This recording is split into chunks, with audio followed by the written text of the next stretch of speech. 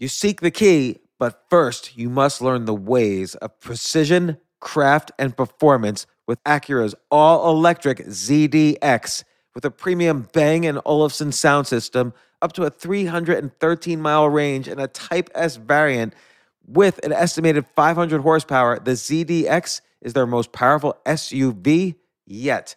Unlock the energy when you visit Acura.com to order yours today.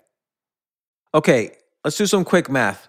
The less your business spends on operations, on multiple systems, on delivering your product or service, the more margin you have and the more money you keep. That's obvious. But with higher expenses on materials, employees, distribution, and borrowing, everything costs more. To reduce costs and headaches, smart businesses are graduating to NetSuite by Oracle. Here's the thing. Information is power. Information is money. Literally, the currency of today's world of entrepreneurship is information. And if you could bring all of the information about your business into one dashboard, this is incredibly valuable.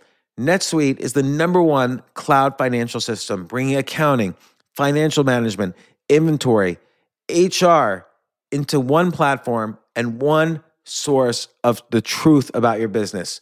With NetSuite, you reduce IT costs because NetSuite lives in the cloud with no hardware required, access from anywhere. You cut the cost of maintaining multiple systems because you've got one unified business management suite. And you're improving efficiency by bringing all of your major business processes into one platform, slashing manual tasks and errors. This is so valuable. You just hit a button and you can see all the information about your business instead of having to call 5 different departments and get all these emails and put it all together and make sense of it. Over 37,000 companies have already made the move. So do the math, see how you'll profit with NetSuite. Backed by popular demand, NetSuite has extended its one-of-a-kind flexible financing program for a few more weeks. Head to netsuite.com/James. netsuite.com/James. netsuite.com/James.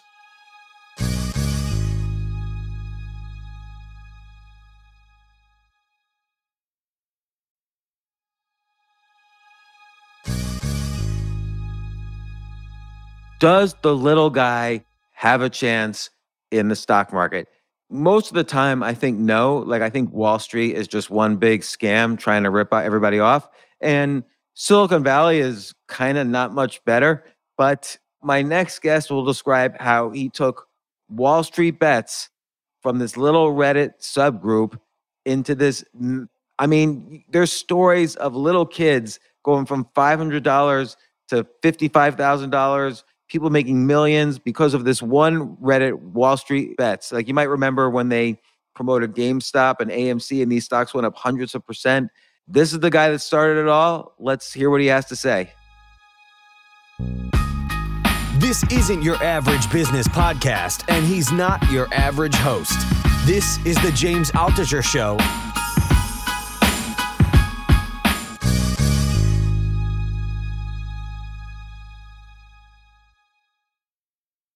James, you said you've been a vagabond mostly since you were 18. What does that mean? Did you go to college?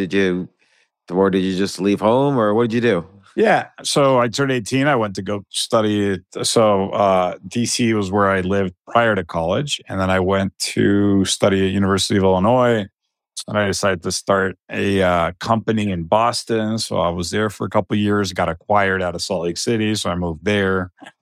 Then I moved back to DC, and then the financial crisis cost me my job. So then I was taking gig jobs in California and just sporadically around the country. And then what company did you start in Boston?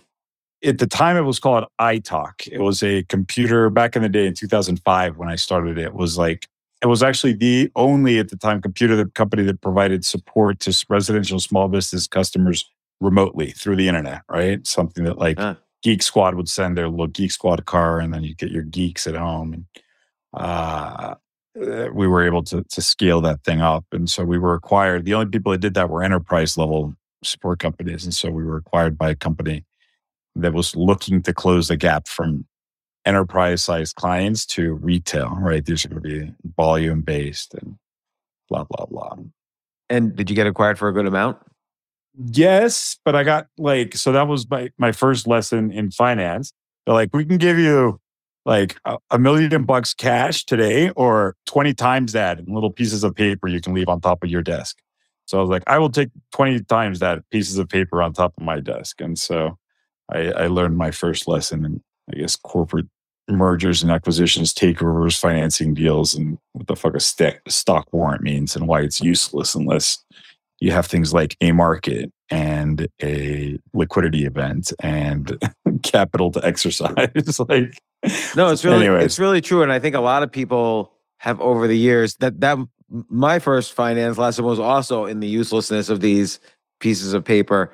And it's funny, I see Wall Street Bets as kind of this whole trend that's been happening against Wall Street, starting kind of from Silicon Valley, like the rise of crypto, the rise of things like SPACs, which are having a bear market, of course, now, but, an ability to IPO without Wall Street.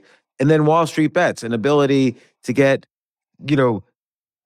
actionable information. This is when you were there, actionable information about stocks other than just the CNBC or Wall Street Journal headline news, and which is fed to them by press releases from Wall Street.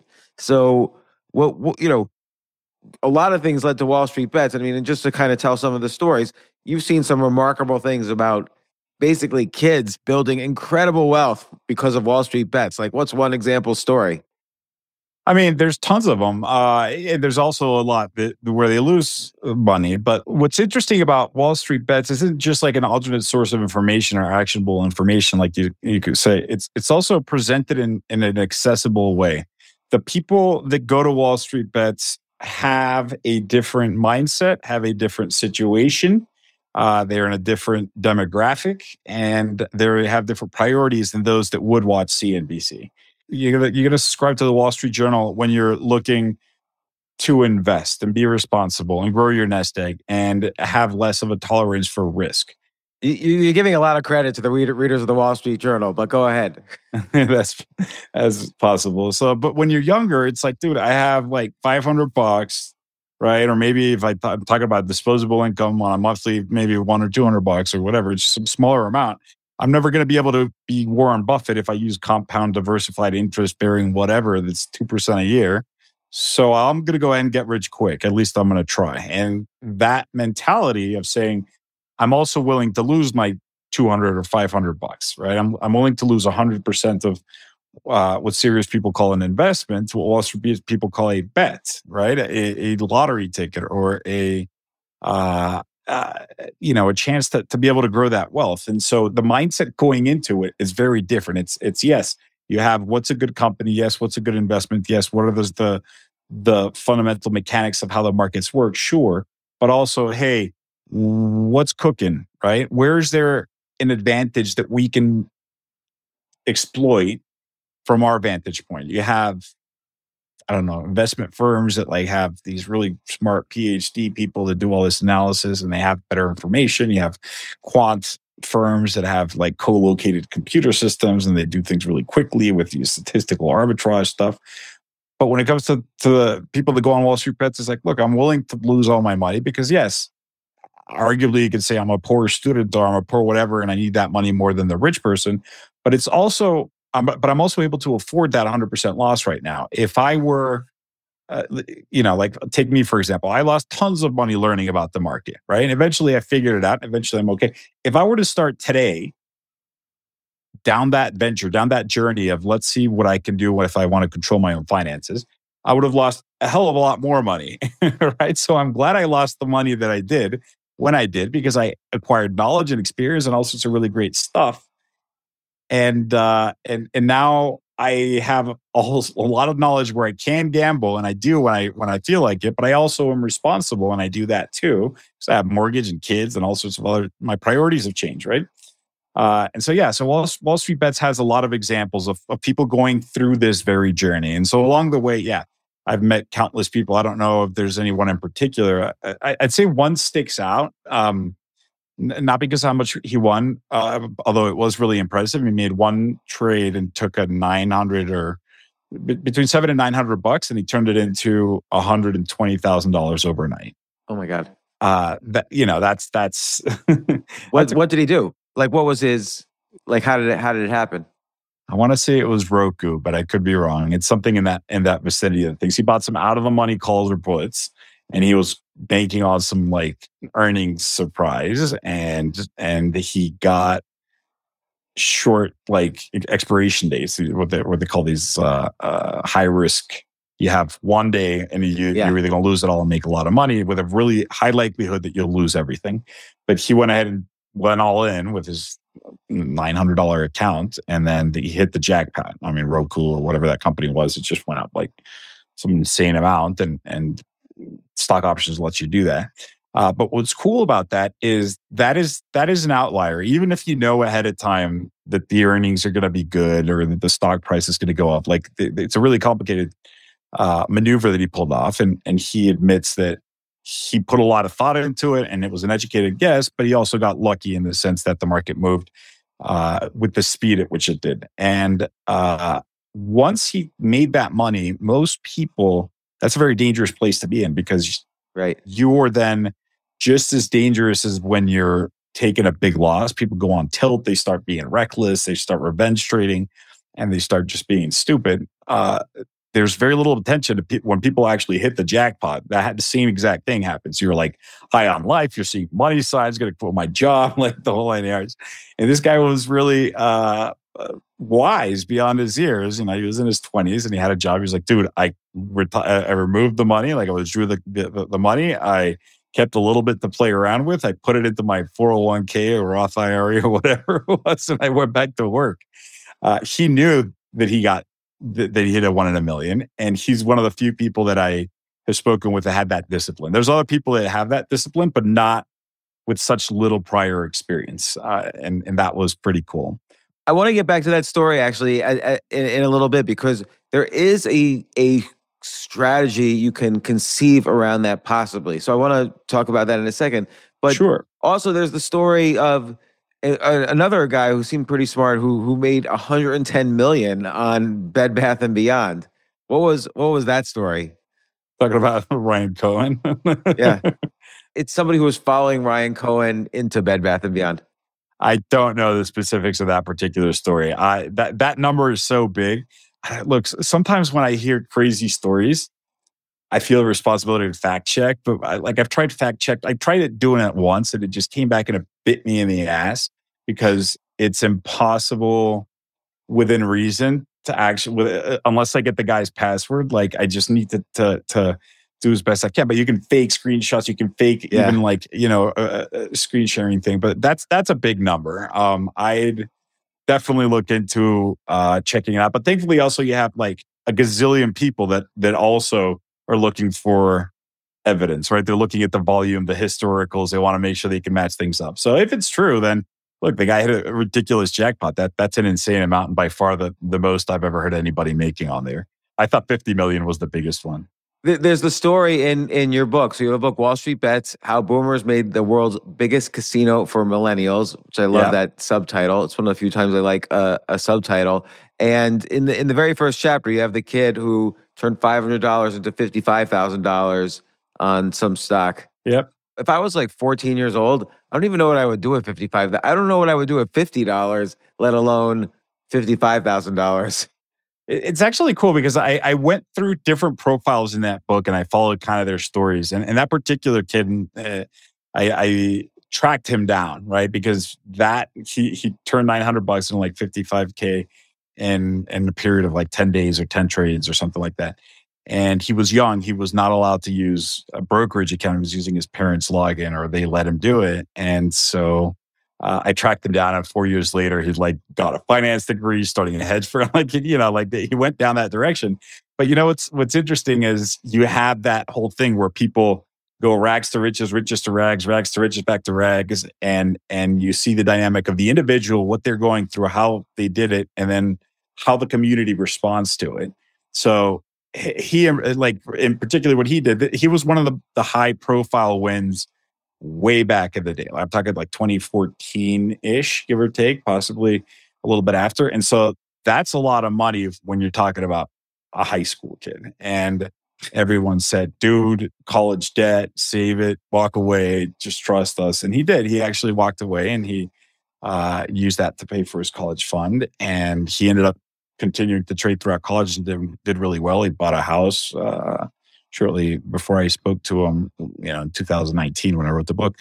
But then you have another individual who was also a college kid who was a little less meticulous, very lucky, but he just kept getting it right. He went from like I think 50 grand and then he lost it and then he made it back and then he lost it again or something like that. And finally he hits big and he goes from like 50 to 150 or so. I don't remember the numbers, but I think that 700,000 was the highest that he got after like the third trade. And people were like, dude, you just hit 3 in a row. It wasn't some crazy Roku one. Like it wasn't $100 to 100,000. Those were really crazy. It was more like 10,000 to 100,000. That's a lot more feasible. And so he did that a few times. He doubled up. And after the third time, they're like, dude, just don't go all in again. Walk away. And after like 2 more trades, he went back to like nothing. He lost it. He lost it all. But that's an example of someone that Did he get doesn't take depressed? advice. I'm sure he did. I have no doubt. It's like anyone's going to take a huge hit like that. Especially, look, if you start with something, you make something, and then you lose it again, you're like, this sucks. I'm not going to replicate that again. I'm going to save up again. I'm going to try because if I only correct this one thing, then I would be okay. And that thinking is, although it's well intended, but usually not executed properly. But he says, let's do it. So he gets money again. He tries this again, and now he's actually doing it well, and it gets to his head. And he does pretty much, he makes the same mistake, possibly disguised as a different thing, which was, dude, like you have to manage your risk to some extent. You have to be able to take your money off and you can't just go all in with every single one because it's not all within your control, even if your analysis is 100%. And so I'm sure he did get depressed. And maybe he went, I'm assuming one of two things happened. He either said, all right, you know what? I never had $1 million to start with or 700 grand. So therefore, I didn't really lose it. Like I'm no worse off now than I was yesterday. I just up here, right? And so if he has that mindset, then he can recollect and keep learning from it. Hopefully, he'll turn down the aggressiveness a little bit because that is an emotional roller coaster that's hard on the body. But the other thing that happens with people like that is they say, you know what, that's it. Like clearly, this isn't for me. That's too much. And then you have the occasional one that just keeps trying and just, but they're focused on the wrong stuff, right? And well, it's interesting. Like risk, we all know there's money in investing. Many people have gotten wealthy investing, but the critical thing is like 1% of investing. I feel is sort of the idea, like, oh, I'm going to try this trade, and then 99% is how you manage your risk. But and those numbers could be different a little bit when you're younger, and like you said, you could take more risks, and also when you're younger, you don't know how to manage risk as well, just for lots of reasons. But like, what's your story? Like, you started WallStreetBets, and until I read your book, I didn't know how old WallStreetBets was. You started around 2012, and of course, it became famous in 2021 when AMC and GameStop just went bonkers because of threads on WallStreetBets. What's the story? Well, and just WallStreetBets was actually well known within the finance community by then. By 2021, people in finance knew about WallStreetBets because there'd been a ton of shenanigans that they pulled off by then, right? Like a lot of really high-profile stunts. 2021 took it from CNBC and put it on Good Morning America, right? So that was the difference. Is it had this heartwarming story that was easy to explain to people. But yeah, no, it's been around for a long time. And when it comes, when it comes to risk, it's more so than just the managing of the risk of the trade. Like, when I was in this investor conference this week, I went to dinner with a bunch of them, and we start getting into this discussion. This one investor says to me, "I feel bad for all the people that lost money because." The terms he was like retail, like, they got caught holding the bag. They're all big losers, like big smart money won, whatever. And I'm like, what is that? Like, I don't understand what any of those words you just used. What do you mean retail lost? What is that? Describe it to me. Right. And so he's like, well, anyone that bought at the peak and is still holding is now down. I'm like, yeah, but you're your like portfolio's down too. And I'm not even ask you what you're in. Everything's down right now. Right? Like, so like you're also holding a bag, right? And he goes, no, but the thing is that like, if they were to cash out, like, well, so if you're investing, you're telling me that they've already lost money. But if you're using the investing standard, then wait 30 years from now and tell me how they're doing with their bag that they're holding, right? So it's either they're trading and it's like, I win and I lose on some trades, or I'm investing. And obviously there's no such thing as a retail investor on Wall Street Bets. And, he goes, yeah, but they're just gambling. And I go, but so are you. And he visibly got upset. He's like, no, I am a serious investor. I research companies. I check the fundamental valuation and I compare it to the market like Warren Buffett. And I said, yeah, but there's risk associated with this. Like the only difference between a gambler and you is exactly how much you're willing to risk. You're telling me that your firm offers me risk-free returns? Because if so, I'm going to pull my money right out of there, right? Like there's absolutely no way that you can make money without it. The difference is you have the sliding scale. If you want to make a little but not lose a lot, like there it is. You can just do like a CDs or like a savings account like with a bank, and it's going to pay you nothing and it's not going to go up or down. And if you go the other extreme, you want to say, well, I want 10% risk because I'm going to go small caps because this index, whatever, then you're potentially going to expose your portfolio to more volatility. He goes, well, but it's a portfolio. And I go, it's a strategy, right? Like, and so it's a different mindset. So if you're telling me if I keep dialing this thing all the way to here, you're now saying that this is an irresponsible gamble. I'm calling it a conscientious approach to the market. You're calling it a bag holding loss. They're calling it an expenditure, right? This is a purchase of a thing like a lottery ticket, which I have now lost that money, but there's a chance that I make it. But if I don't, this was the way that I spent. I didn't go buy a Gucci bag or Versace shoes. I bought some puts. And they're going to provide knowledge, entertainment. It's going to provide opportunities. It's going to provide all sorts of different things. But they're playing in the exact same arena. So yeah, no, risk is interesting. And then I'll get to the, how I started. But this is, I guess, working my way backwards. When it comes to trading, it's not just managing risk. It's like the execution of the entire thing. When I started Wall Street Bets, a couple things were taking place. I'd lost my job because of the financial crisis. And so I'd been a year without a steady job. And I was just doing little gig jobs here or there. And it sucked. Then I got a really good job and it was paying me very well. And I had a good disposable income. And I'm single at the time and no kids and no mortgage and no anything. And so I'm like, I can take risk right now. And I never want to be in that same situation. And I'm in DC at this point, and I'm walking past this like satellite Occupy Wall Street movement. And I'm feeling bad for all the people that are sitting out there in the cold because they're not going to get anywhere with their protest. But it's in my head every day, and I'm still upset. And everyone's mad at the banks because they're using Wall Street like a casino. And I said to myself, well, look, there's no law that prohibits individuals from using Wall Street like a casino and allows the banks to do it. The law says everyone can use the Wall Street as they see fit. So we're going to wear Wall Street as a badge of honor, like when referring to it as a casino.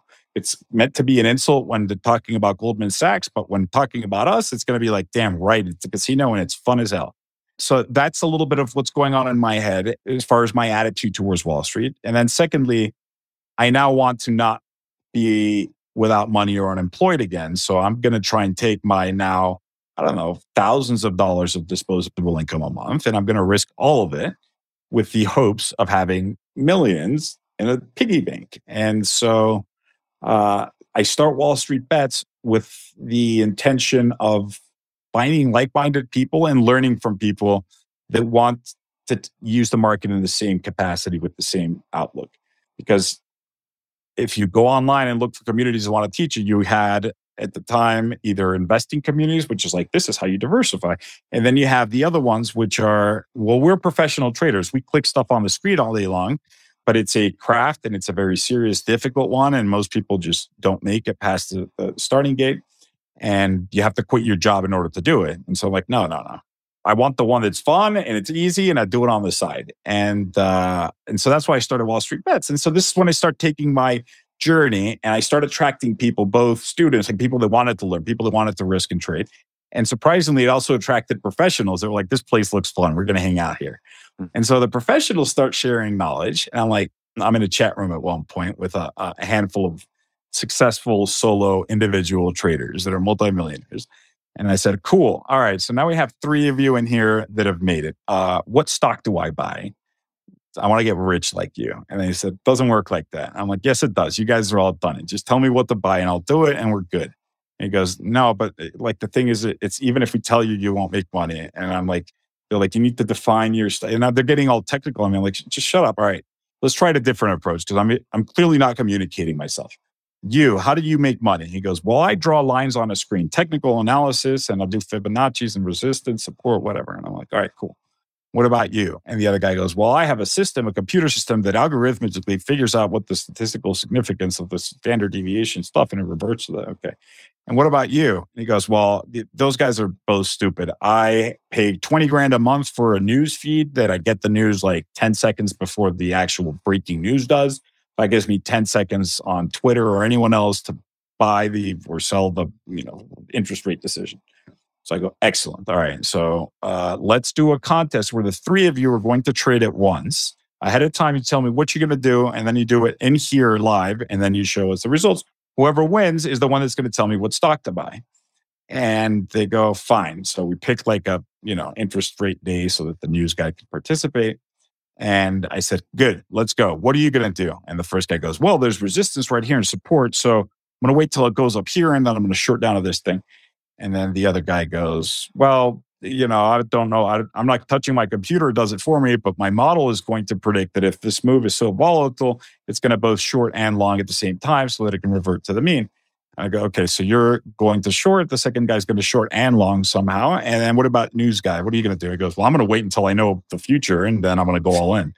And so I'm like, all right, let's do it. And so interest rate comes in. It's like a bullish market decision. It was like a zero interest rate, whatever. I don't remember. And so that meant he had to long the market. So all 3 of them do their thing within seconds. I'm talking 10 seconds later.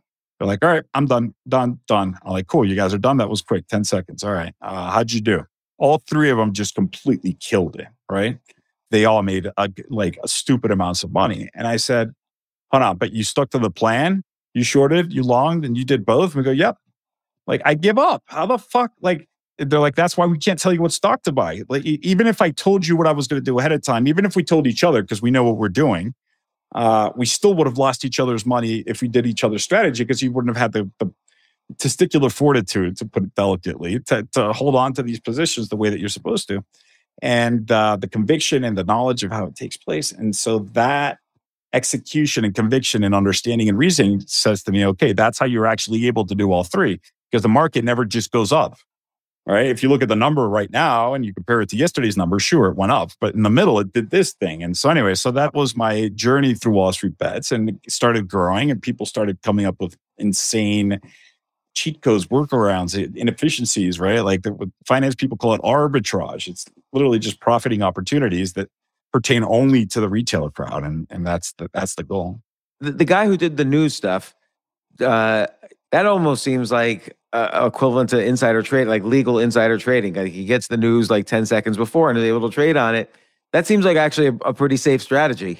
It does, right? And so that's what I was thinking too. So I told the guy after we were friends after many months, I said, come on, dude, you have got to hook us all up, right? Now it's half really professionals in this chat room and the other half are noobs. It's 20 people in here.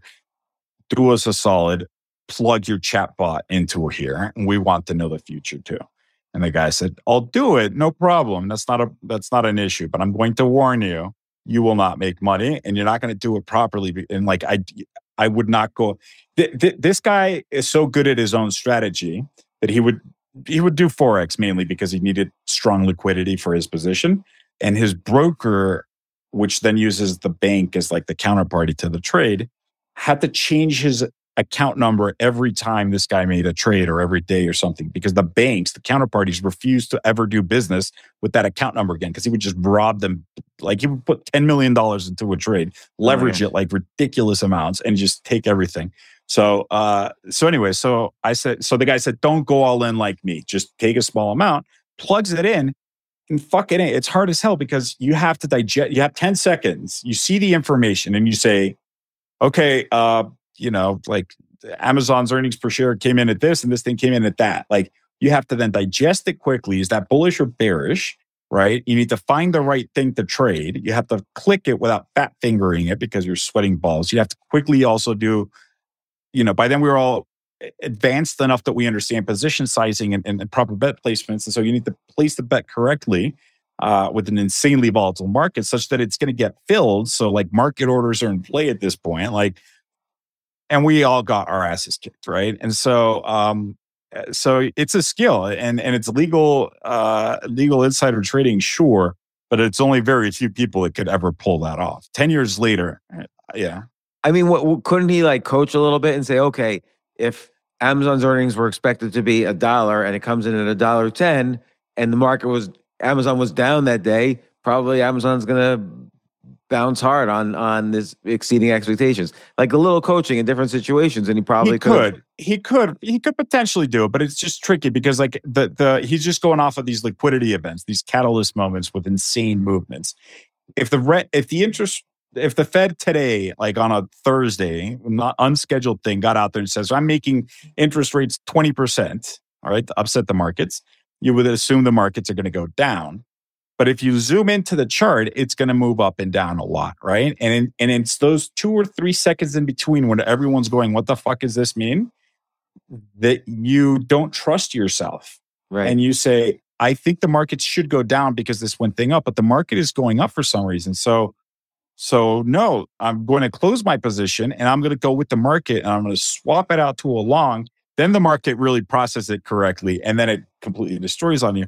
But also don't like the fat finger concept is a complicated one. And then thirdly, he didn't use stocks because news didn't translate directly and immediately into the stock prices the way that the Forex markets or futures did.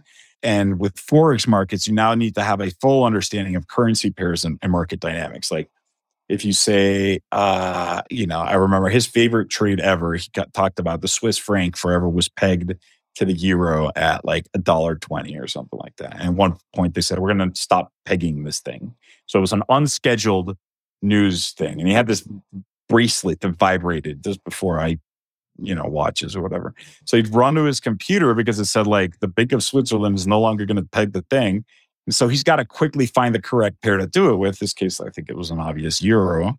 But you have to size it quickly, open up the chart, drag it into it, put the trade in, and then execute it before the computers do. Because remember, you're not up against other humans that also need to process this information.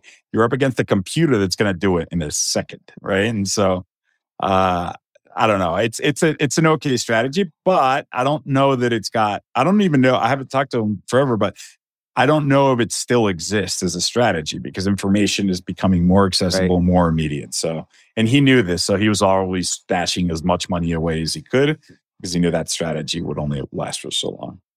Like basically like every investment strategy, like as soon as enough people know it, it works until it doesn't. Which of course was the case with AMC and GameStop. Like a lot of people, jumped onto the WallStreetBets bandwagon hoping to get the next one, and maybe they did get the next one, but then eventually, the band stopped playing. Yeah.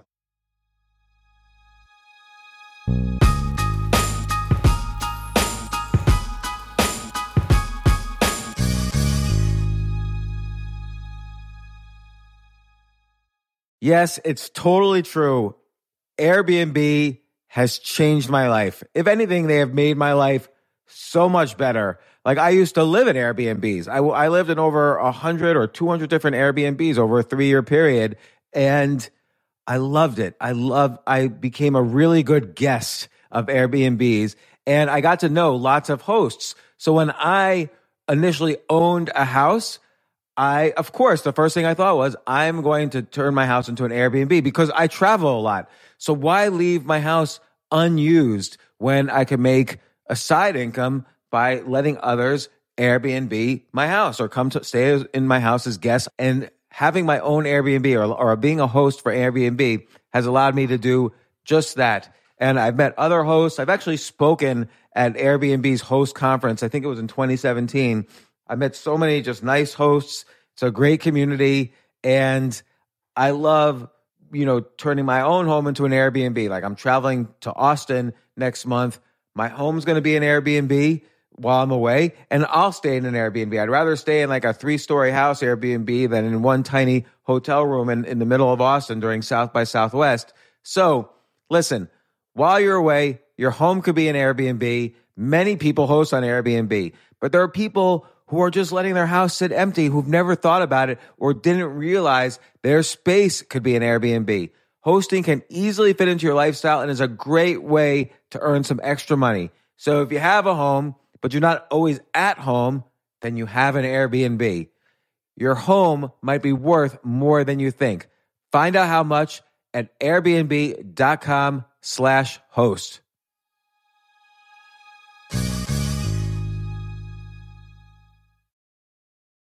I remember last year I was asked to go speak at the Norway Business Summit, and I was so excited because side by side with the Business Summit was the Norway Chess Summit, where I would get to see in person Magnus Carlsen, the best chess player ever, playing chess.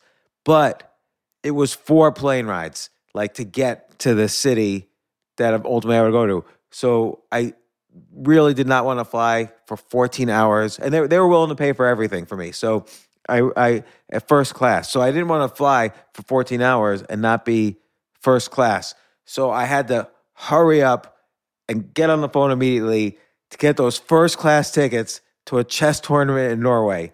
And listen, this is just like when, you have to know when you want the best of anything, you have to act quickly or someone else will get it instead. And I did not want those seats to fill up. So it's like if you're hiring for your business, you want to find the most talented people for your open roles before the competition scoops them up. I just was talking to a friend this morning where he was trying to decide between some programmers and he waited a little too long, and both the programmers he was interviewing took other jobs, like great jobs. So, what's the best way then to hire the best as quickly as possible? ZipRecruiter. ZipRecruiter finds qualified candidates fast. And right now you could try it for free at ZipRecruiter.com/James. Just try it and see. You'll find out. So ZipRecruiter's powerful matching technology takes center stage to identify the top talent for your roles. Immediately after you post your job, ZipRecruiter's smart technology starts showing you qualified people for it. And I know this because one time I signed up as an potential employee on ZipRecruiter, and I got nonstop. Even though obviously I wasn't looking for a job, I love what I do, but I just wanted to see what would happen because they were a sponsor of my podcast. And the most interesting jobs would pop up in my emails like, hey, you're qualified for this or that. And so it's interesting to see. So just go there and try it. Try ZipRecruiter.com/James. Amp up your hiring performance. Now, this is more for if you're hiring, but amp up your hiring performance with ZipRecruiter and find the best fast. See why 4 out of 5 employers who post on ZipRecruiter get a quality candidate within the first day. Just go to this exclusive web address right now to try ZipRecruiter for free. ZipRecruiter.com/James. Again, that's ZipRecruiter.com/James. ZipRecruiter, the smartest way to hire.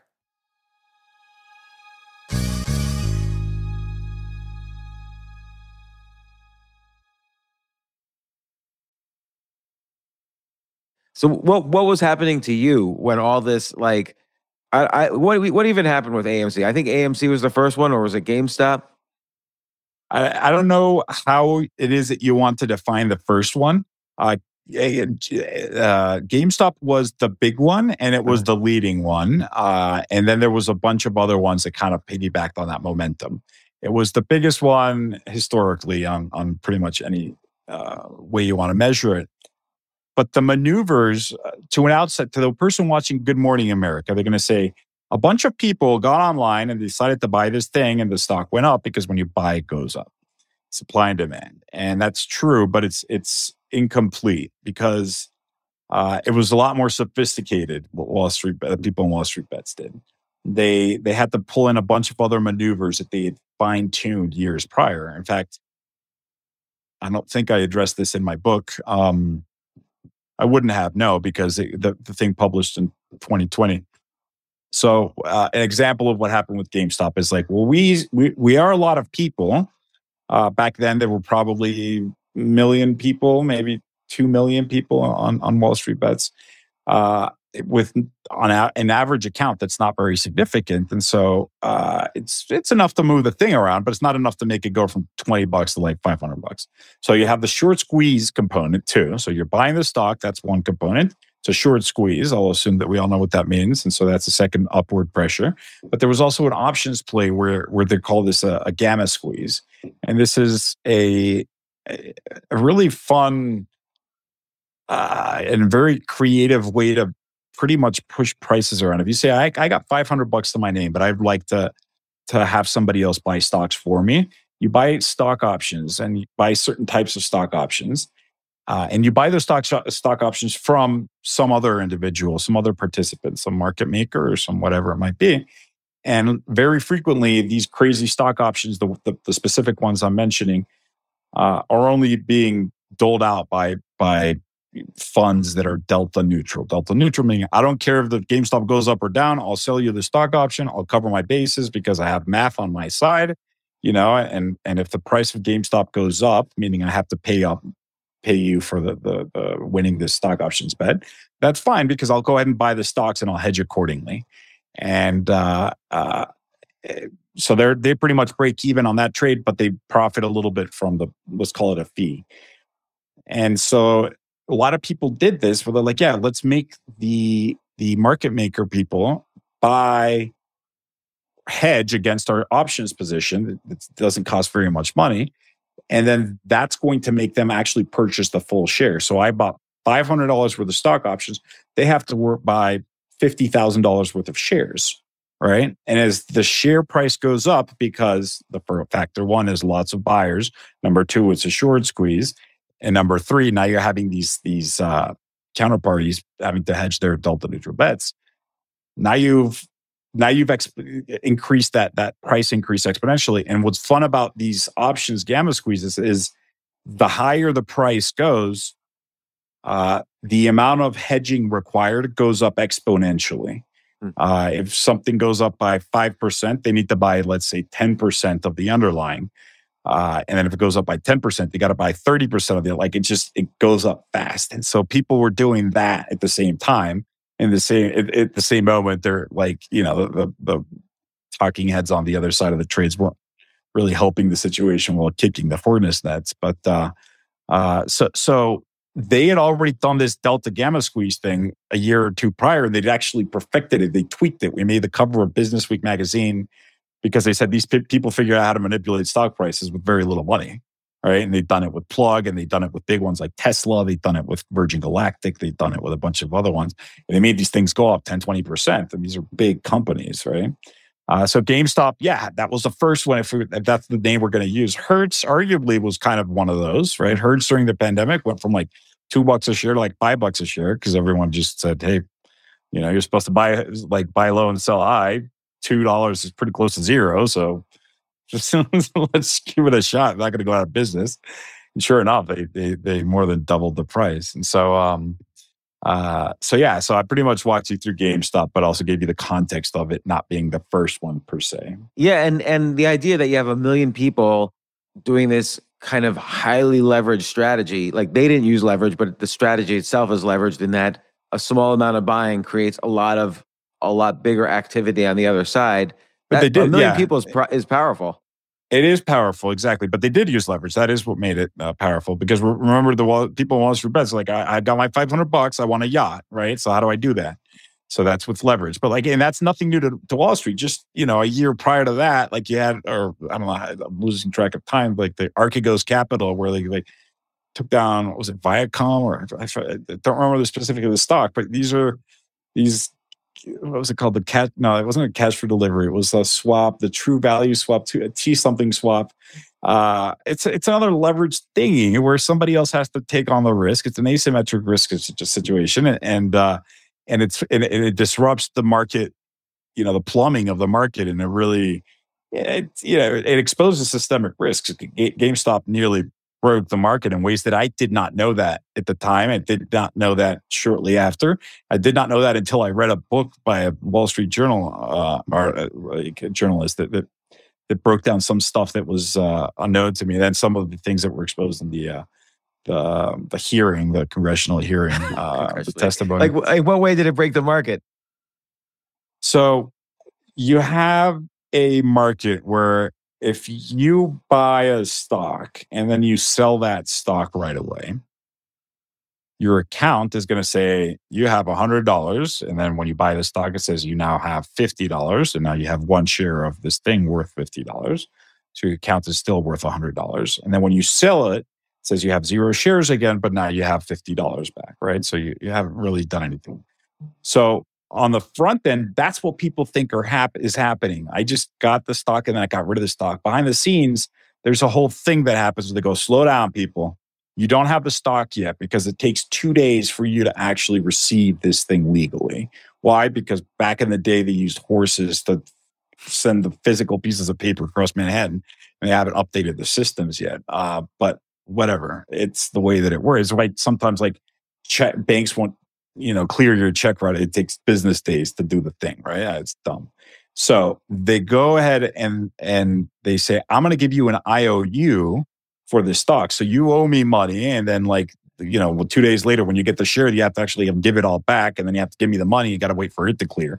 So you start racking up these IOU tabs all over the place, where that example I used, the $50 bought and sold, the broker's on the hook for $50 until the whole transaction goes through the plumbing of the system. So 2 days later, the broker's back to the square even. But meantime, you, the user, you're still buying and selling other shit, and you're racking up this tab on the broker's side of things. But that tab is included in the clearing houses, like the brokers, the markets, the counterparties. Everyone needs to start getting these credits. And once they reach a certain limit, right, when they said, dude, you now owe me $10 million, even though 10 million people only bought and sold that share, or whatever that math works out to be, 2 million people. But now we're worried that you're not going to be able to pay up in case something goes wrong. So you need to put up a margin call. You need to put up more capital so that this thing can take place. And if you don't, then I'm not going to allow you to participate in the market anymore for any shares at all, right? And I think that Robinhood's tab was $7 billion at the height of one particular day. That was just Robinhood, right? There was all these other participants along the way. The markets had to turn around, and the regulators said, you know what? Let's go ahead and waive these things just for today. Because if we enforce this and we margin call, there's not enough cash in the world to meet this particular margin call. There's just we did not contemplate this situation already. And then we'd have to essentially just prevent any broker from participating. The market's going to close until the whole thing comes up with $10 trillion. So humans had to actually intervene and waive this, and that was relevant because there was a lot of scrutiny around the pausing the buy button. That pausing the buy button was honestly the least bad of all the possible scenarios that they were facing. I mean, did you have to testify in front of Congress? No, I didn't testify. I actively participate in what's interesting about Congress is they were more interested in grilling the institutional participants for why it's not fair for the little guy, which is cool, right? And never saw that coming. I thought that Congress was going to say, why are these clowns playing with our toys? This is for big boys. But no, it was cool. And so, they had Keith Gill, who was the only recognizable public figure that was leading the charge there. But, they took it easy on him and he just chilled. But no, they took it out on Robinhood, on Citadel, on Gabe Plotkin. I forget his thing. But. And then Elon Musk gets involved, or Chamath gets involved. They're all tweeting about, let's drive Wall Street crazy. Let's go heavily into GameStop. Was that a surprise when they got involved? I mean, I don't know exactly where I was with my surprise threshold by the time they tweeted, right? But there was a handful of different surprises. There was a point at which I stopped being surprised. I'm watching White House press briefings or asking people about WallStreetBets.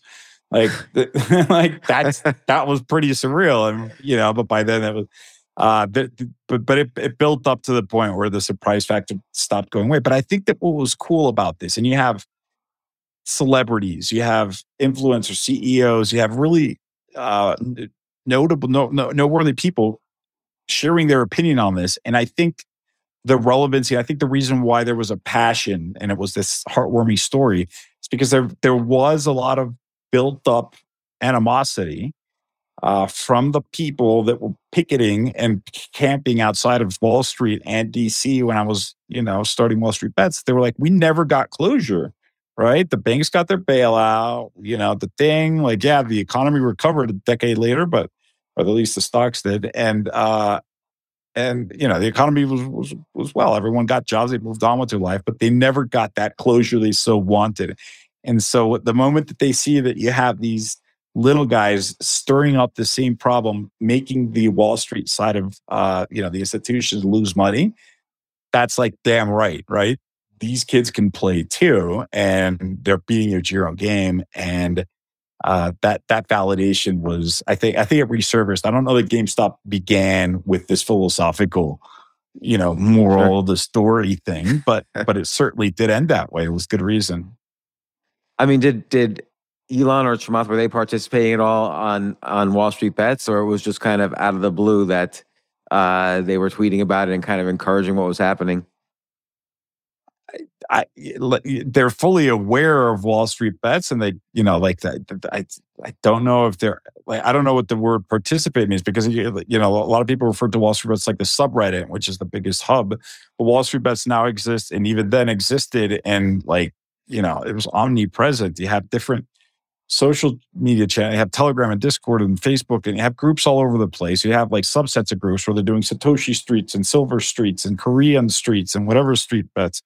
And so I think that the symbolism, the idea of, hey, this is a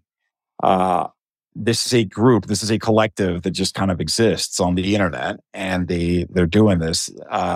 In that sense, they participated, because on Twitter, they're saying stonks and whatever, and they're making references or directly sometimes linking to the subreddit, whatever. I don't know that they went in and made comments. I know that there are a lot of people that did. Like, I think that Jon Stewart, for example, and a bunch of other people went on WallStreetBets that do like a question answer thing. But I don't know. When you say participate, what does it mean? Go to the site and check out what they're doing? Because I guarantee you everyone did. I mean, I guess, like you said, they probably weren't commenting on it, but in some way they were fueling it. Like, they certainly got a lot of people aware of WallStreetBets that might not have been previously aware of it. And yeah, they got in the mindset. Exactly. Yeah.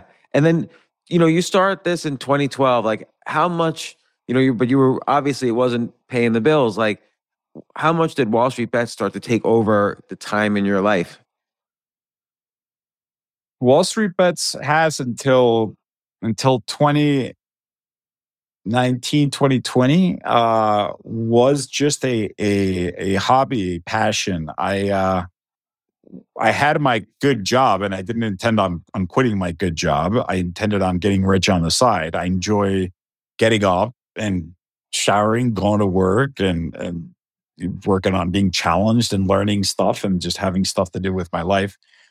So it was never in my, I never had it visualized as me quitting. Eventually I was like, all right, well, I was done with DC. I decided to move to Mexico, but I started a company, and then I, moved on from that one. And I pursued my entire life a parallel career until 2019, when I'm like, you know what? I've been an entrepreneur for a large portion of my professional career. And so I said, why don't I focus my next entrepreneurial venture on WallStreetBets related business, right? There's now a big enough market. There's a big enough audience. There's big enough brand recognition. There's enough that can be done with this. And so I took several steps to go there, such as writing that book and a bunch of other things. So I would say, and that's when I said, okay, I'm no longer going, that's when I quit my job, if we want to say that. And I've been focusing on WallStreetBets stuff ever since.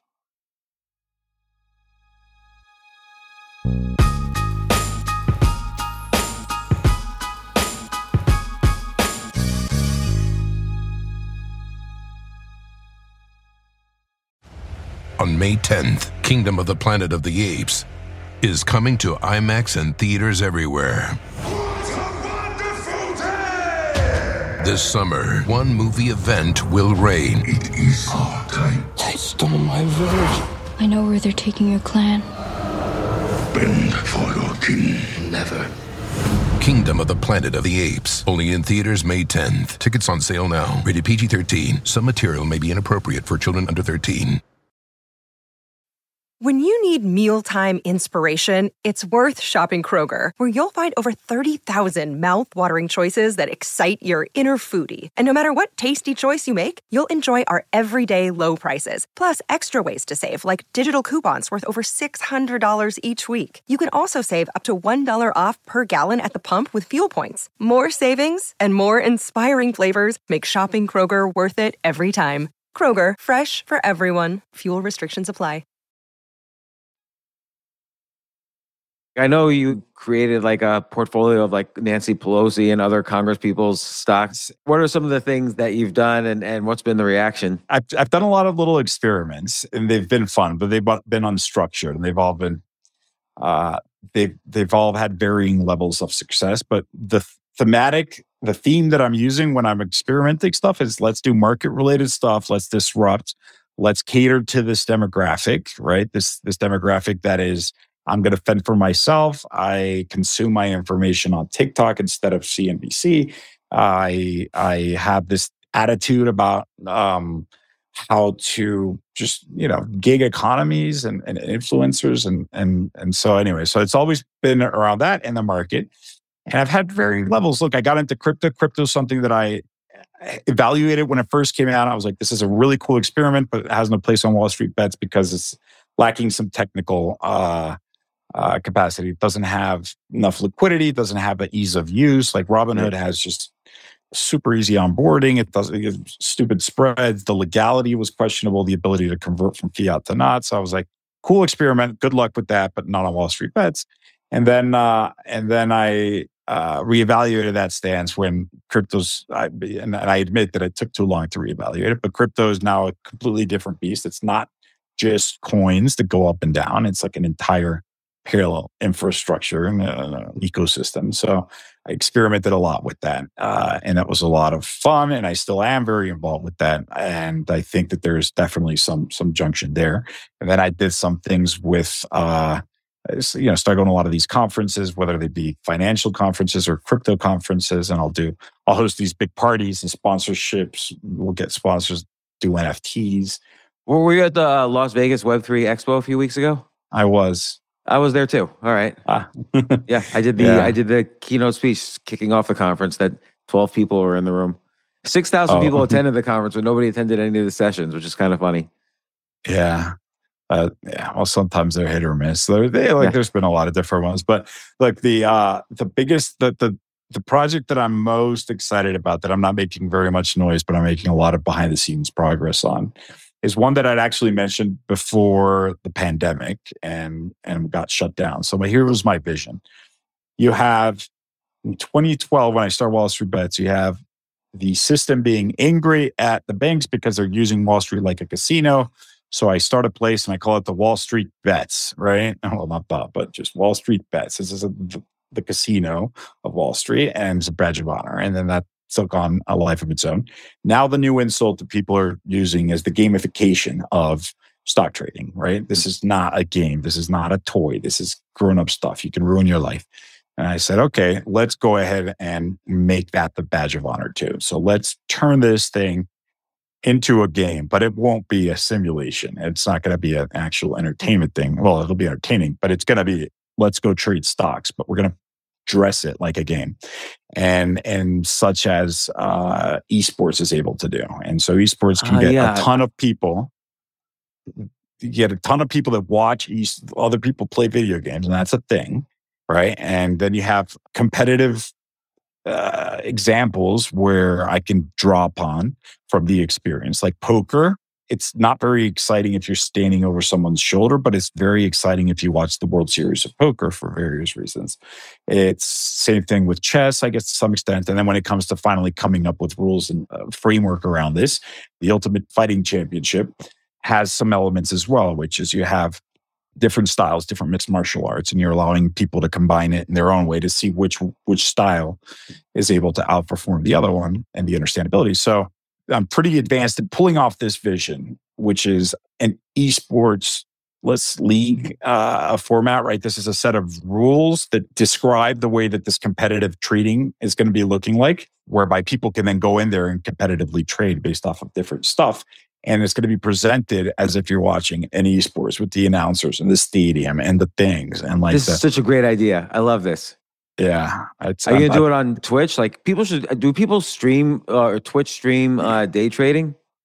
They do, but I haven't yet found. It's a hard nut to crack, and it's got some issues. If I start trading and I start streaming my trade, I'm going to lose a lot of viewers because it's like I said, it's like standing over my shoulder when I'm playing poker. And that's a problem, right? And it's also a problem if you're trying to gamify it. Like, how can you? This does not look or feel like a game. It's not paced like a game. And people that are neutral participants, meaning like, I don't know shit about trading stocks, but I understand video games and I understand winning stuff, right? And so if the rules can be explained in a 1, 2, 3, and if the rules are also created in such a way that they promote action, right? And they also simplify what it is that people are seeing. That example of the 3 traders that I shared earlier exemplifies the complexity of how you can transmit that to somebody that's just like, I know stocks are shares in the company and you can buy them and they can make money. 2, what the hell did I just see? What's a short? What's a thing? What's a like mean reversion strategy? Like, I don't get any of that, but I understand a green and a red when the line goes up and down, right?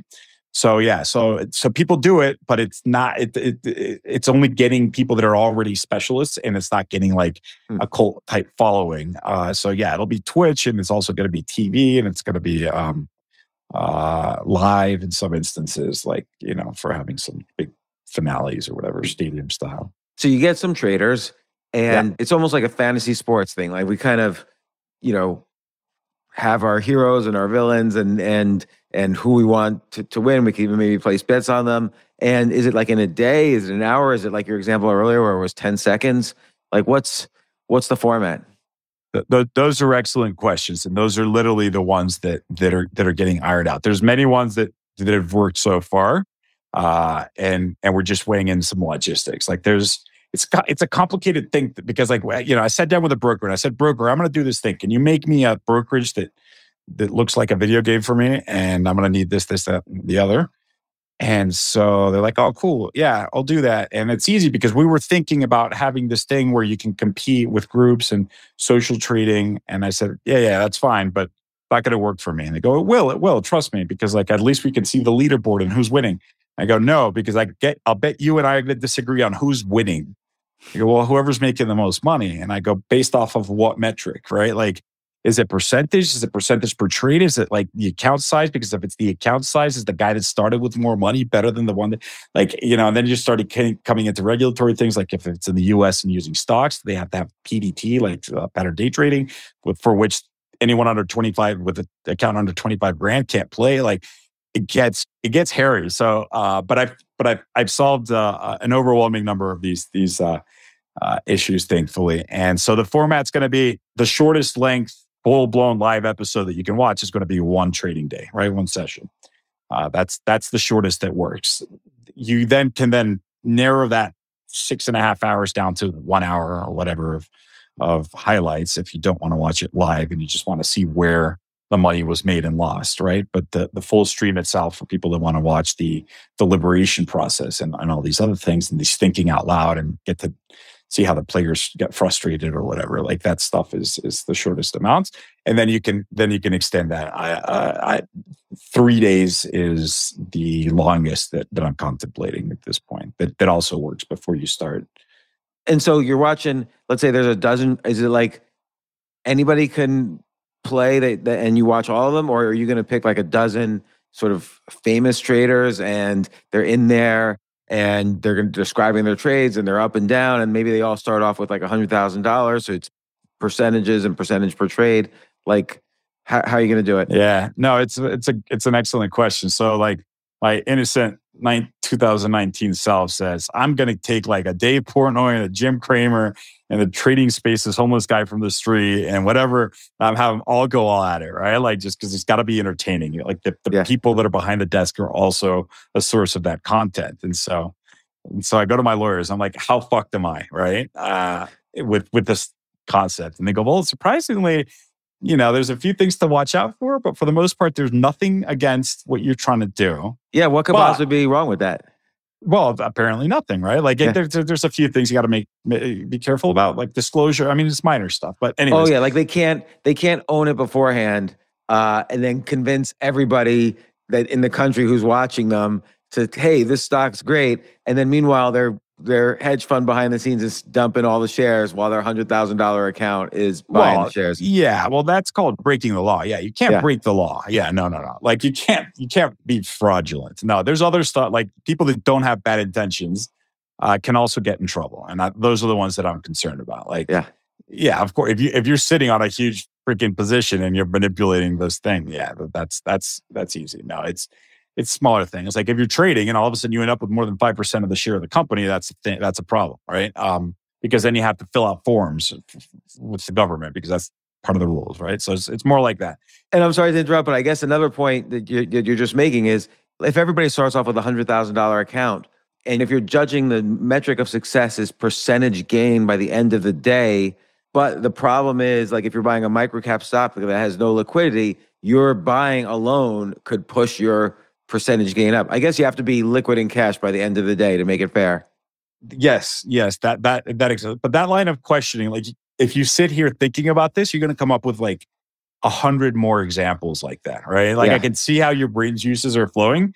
That is one of 6 billion different things. There's situations under which you can't close your position out, right? Like if you're doing a stock options plan, expired or worthless or whatever, like you just can't, like, are you going to take the hit, right? Or at this point you have an open position. So is it the account value? Or like there's a lot of stuff. But and they've all been addressed separately. But the question about the entertainment thing, I go to the lawyers. The lawyers say you cannot pick out of all the things, you can't hand select your players. And I said that's bullshit. It's not going to work unless I have cool, like entertaining people.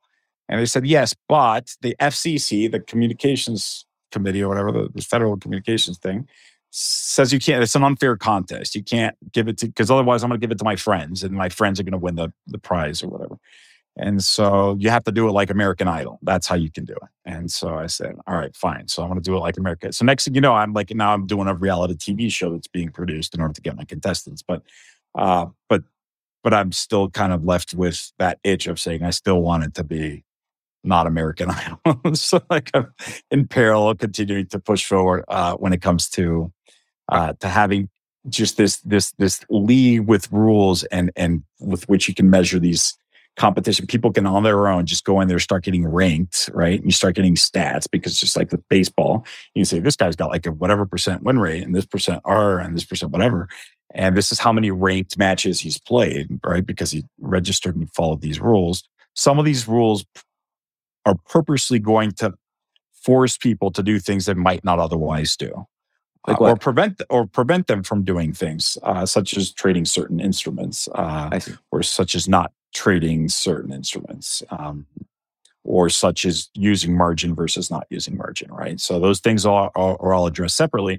So that allows me to isolate specific skill sets. If I tell people you can only trade with stock options, we now know that you need to know how to find the right stock and how to find the right direction of the underlying stock as a starting gate.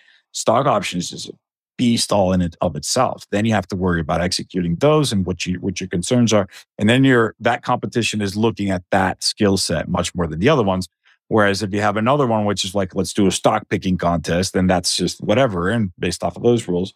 And then there's the ones that allow you to make it look as much like a stock type stock chart trade, but to practice a very specific thing, which is what is the optimum moment to buy, right? And where is the optimum moment to sell? And all of a sudden you have like an educational component where people watching at home being like, okay, yesterday I knew that a stock was a thing of a company that goes up and down, but now I know when to buy it. And I think I can do it better than the guy on TV can, right? And the next thing you know, they're trying to do it on their own. Like I did with poker. I didn't know how to play poker until Chris Moneymaker won this World Series.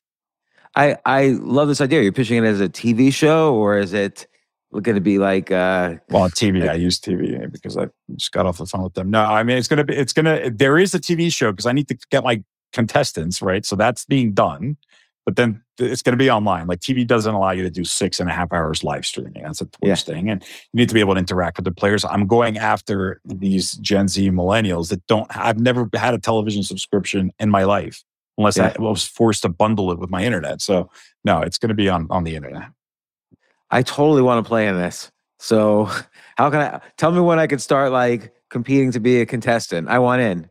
I will let you know as soon as it's up, but it's going to be in the not too distant future. It sounds really exciting. And then, because then, like I said, you could have a fantasy sports component where people could have leagues, their team of people that they draft, and then you're going against your friends as a different team, and it could be a whole, you ever see that TV show, The League? Like, everybody could have fantasy leagues for this. It is pretty cool, and it gets even more exciting than that because when I was in Vegas next to the WebEx thing, the Italian one, like whatever the hotel right next to the Venetian, there was another gaming expo, and I got wind of it because a lot of people that I knew were going to be there. And Jay, did you know this? There was a gaming thing right in the Venetian then? I heard about it, but I didn't show up for it. Why didn't you go to that? Well, because I was busy working the whole time. So for me, sorry. Yes. Sorry there, James. I'll tell you one of the things that dominated the conversation there.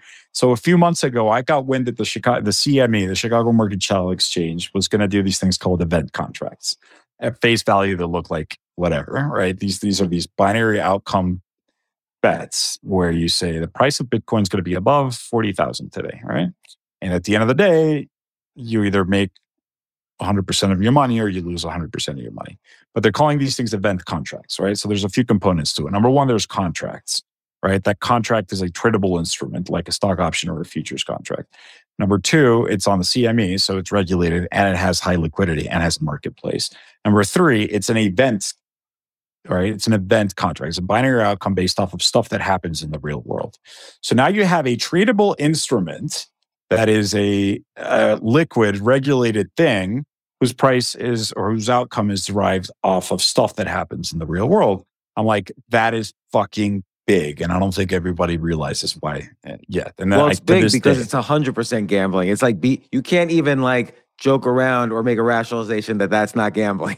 Well, philosophically, I had a fucking field day for it because exactly right. It's like, how could you justify this as a financial instrument? Like stock options, they're good for hedging. I get it, right? Like, and there's futures, the same thing. There's a lot of things and you can use them to your own liking such that they give you gambling results. But you're right. This one has no way to dress it up like anything other than gambling. So it's funny and it's ironic and it was definitely some food for thought. But once you get past laughing at the situation, you now have a very, very, very big opening here, which is now, like you just said, this is gambling, right? They're starting off by gambling on stock prices, so you can dress it up like it. That's what's to stop somebody to say, I think the Dodgers are going to win the World Series, right? And now all of a sudden you're like, well, that's interesting, right? But sports gambling exists elsewhere, sure. But now you have a treatable contract that is liquid and regulated on a marketplace as well, like with proper counterparties. Having a contract that is tradable, I'm not sure if you or your audience understands the impact of that. You don't have to wait for the outcome of that binary event to take place. You can sell for a profit. If your team is winning, you can cash out, right? And give somebody else that contract. And so that allows you to define your risk and have a lot more fun with it on pretty much anything. So I said, the next thing that you're going to see is charts, like the kind that people use Fibonacci lines on, of sports teams that are going to win or lose a particular game or a particular year or a particular thing or players. And you're going to be able to plot technical analysis things. And you're actually going to have market information being able to provide, like it's being provided to people in real time about stuff that's happening in the real world and how that's going to affect your game. And guess what? Now you can trade the Dodgers game in my esports competition too. Not now, but you'll be able to in the same way when it comes like, what is your instrument of choice? Well, I will choose Apple, and the other guys, well, I'm doing Bitcoin. Well, the other guy, so I'm doing the Dodgers game because it's trading at $50 right now, and I think it's going to be trading at 70 by the end of the day. It's right? sort of like election prediction markets too, like predicted.org. Exactly right. You know, they chart like, oh, is Herschel Walker going to beat Raphael Warnock? Well, first he's at 45 cents, then he's at 51 cents, then after the debate he's at 49 cents, and you can make the bet and you get paid off 100 cents on election day, or you could sell along the way. But I haven't figured out a way to right. I haven't figured out a way to bet on elections in size. Like these are all pretty heavily regulated, these prediction markets. That's why the Chicago Mercantile Exchange plays a very prediction markets exist everywhere. You can do it on anything. And crypto prediction markets. But they don't exist with liquidity, right? They don't exist on the Chicago Mercantile Exchange. It's not like the New York Stock Exchange level. And they're not going to, they're going to be following right behind it because there's a lot of money in the market. The marketplace, like, dude, I let people come and buy and sell shit. Like, that's my job, right? Like, and I make sure that I follow the law. What they're selling and buying, it's up to them. But they provide, it's like selling stuff on Amazon. You're automatically exposing yourself to a lot of buyers and sellers. And it's a really strong way. So you have that liquidity. You can do it in size. And you can do it with sophistication, and you can do it with like, and then you can start garnering cross-pollination where you have trader. Like I enjoy watching sports, but I don't gamble on them, and I definitely don't like them enough to keep up to date on this feed. But if there's but I'm going to look into them. I'm going to when they if and when they do come out, I'm going to say, okay, I'm going to follow this game and I'm going to follow this thing here and I'm going to see how this feels like. And I'm now going to expose myself to gambling in sports. Likewise, people that are sports gamblers are like, I don't do stock market stuff, but I heard I can bet on the Dodgers using that app or Robinhood or whatever. And I believe that it's not priced correctly because the proper sports gambling infrastructure uses things like spreads and handicaps or whatever to calculate the odds. The market over there is a free market, meaning it starts off with 50-50 odds, and then the price is determined by supply and demand. So any inefficiencies in that supply, in that pricing, like any errors in that price, I'm going to arb it out. I'm going to arb this in arbitrage. It's like this is a sophisticated financial thing. Can be explained really simply as the morons on Robinhood don't realize the Dodgers are going to win or that they have this handicap. So I'm going to go ahead and buy my bet over there. Or the morons over there think they're going to win and they're not going to because they don't know what they're doing. I'm going to go ahead and sell it over there or hedge my bets or whatever, close the pricing gap. And now all of a sudden you have people sports people that are using Robinhood. So that cross-pollination is going to lead into more participation and more liquidity and more gambling and more just shenanigans. And so, and your TV/Twitch stream, your idea, I'm calling it esports. It's I need to change it, but for now it's what I'm calling it. Yeah, e-betting somehow. Yeah. Or I don't know, e-investing. But I love this idea. I can't. What do you think is the timeline from when you're going to actually start doing stuff? I mean, I know you're doing stuff, but I mean, when it's already being done. And so you'll start being able to see it.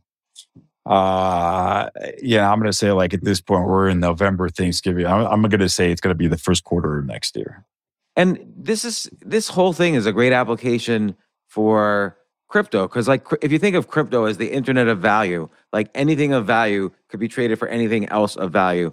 I could create a contract, i.e., a smart contract, where it says, "Oh, the Dodgers are going to win," and buy this crypto if you think the Dodgers are going to win. And the smart contract works out, how people get paid out and how the crypto goes up and down and so on. And I could then create a smart contract. Biden's going to run for re-election in 2024. Like you could bet on that. Anybody can create smart contracts for anything. And it seems like this is a perfect application for DeFi and crypto. Yeah, well, all of that already exists. In fact, there's already places where you can just say, what would you like to create? And we'll make the pool for you. And then... there are crypto prediction markets for chess, for instance. Yeah. There's like that. So the concept of the application is already there. The issue bumps in. Like the issue comes in when it comes to liquidity in some cases because they're smart contracts. The oracles need to be reliable. But yeah, no, it's crypto and Wall Street are emerging, period. You're already seeing it, right? It's no longer a prediction. It's a fact.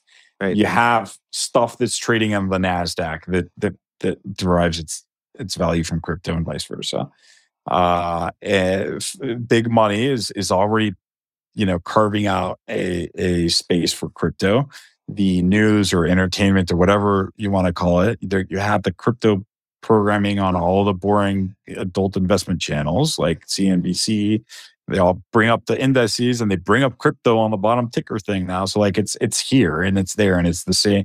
It's just an additional asset class or set of instruments that exist, or different ways of transacting with the world.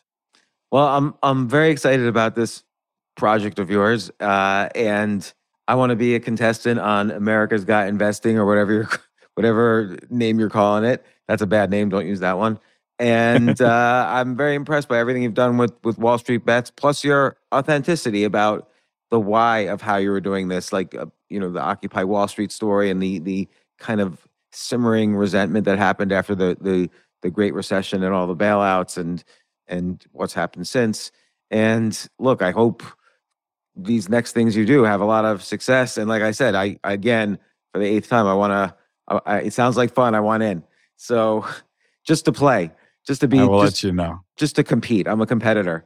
So Jaime Rogozinski, thanks so much for coming on the podcast, and come on again when your thing's launching, and we'll talk about it and try to generate as much buzz as possible, or help you generate as much buzz as possible. And thanks again.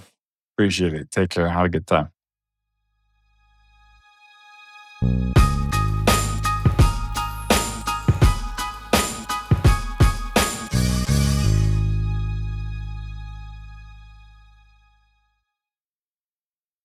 Cheers to a great day and this ice-cold Corona. You know what would make this day even better? My grandma's carne asada. Throw in some music. We can watch the game. Or we could keep it simple. Corona, la vida más fina. Get your Corona at ordercorona.com. Relax responsibly. Corona Extra Beer, imported by Crown Imports, Chicago, Illinois. At Capella University, you'll get support from people who care about your success. From before you enroll to after you graduate. Pursue your goals knowing help is available when you need it. Imagine your future differently at capella.edu.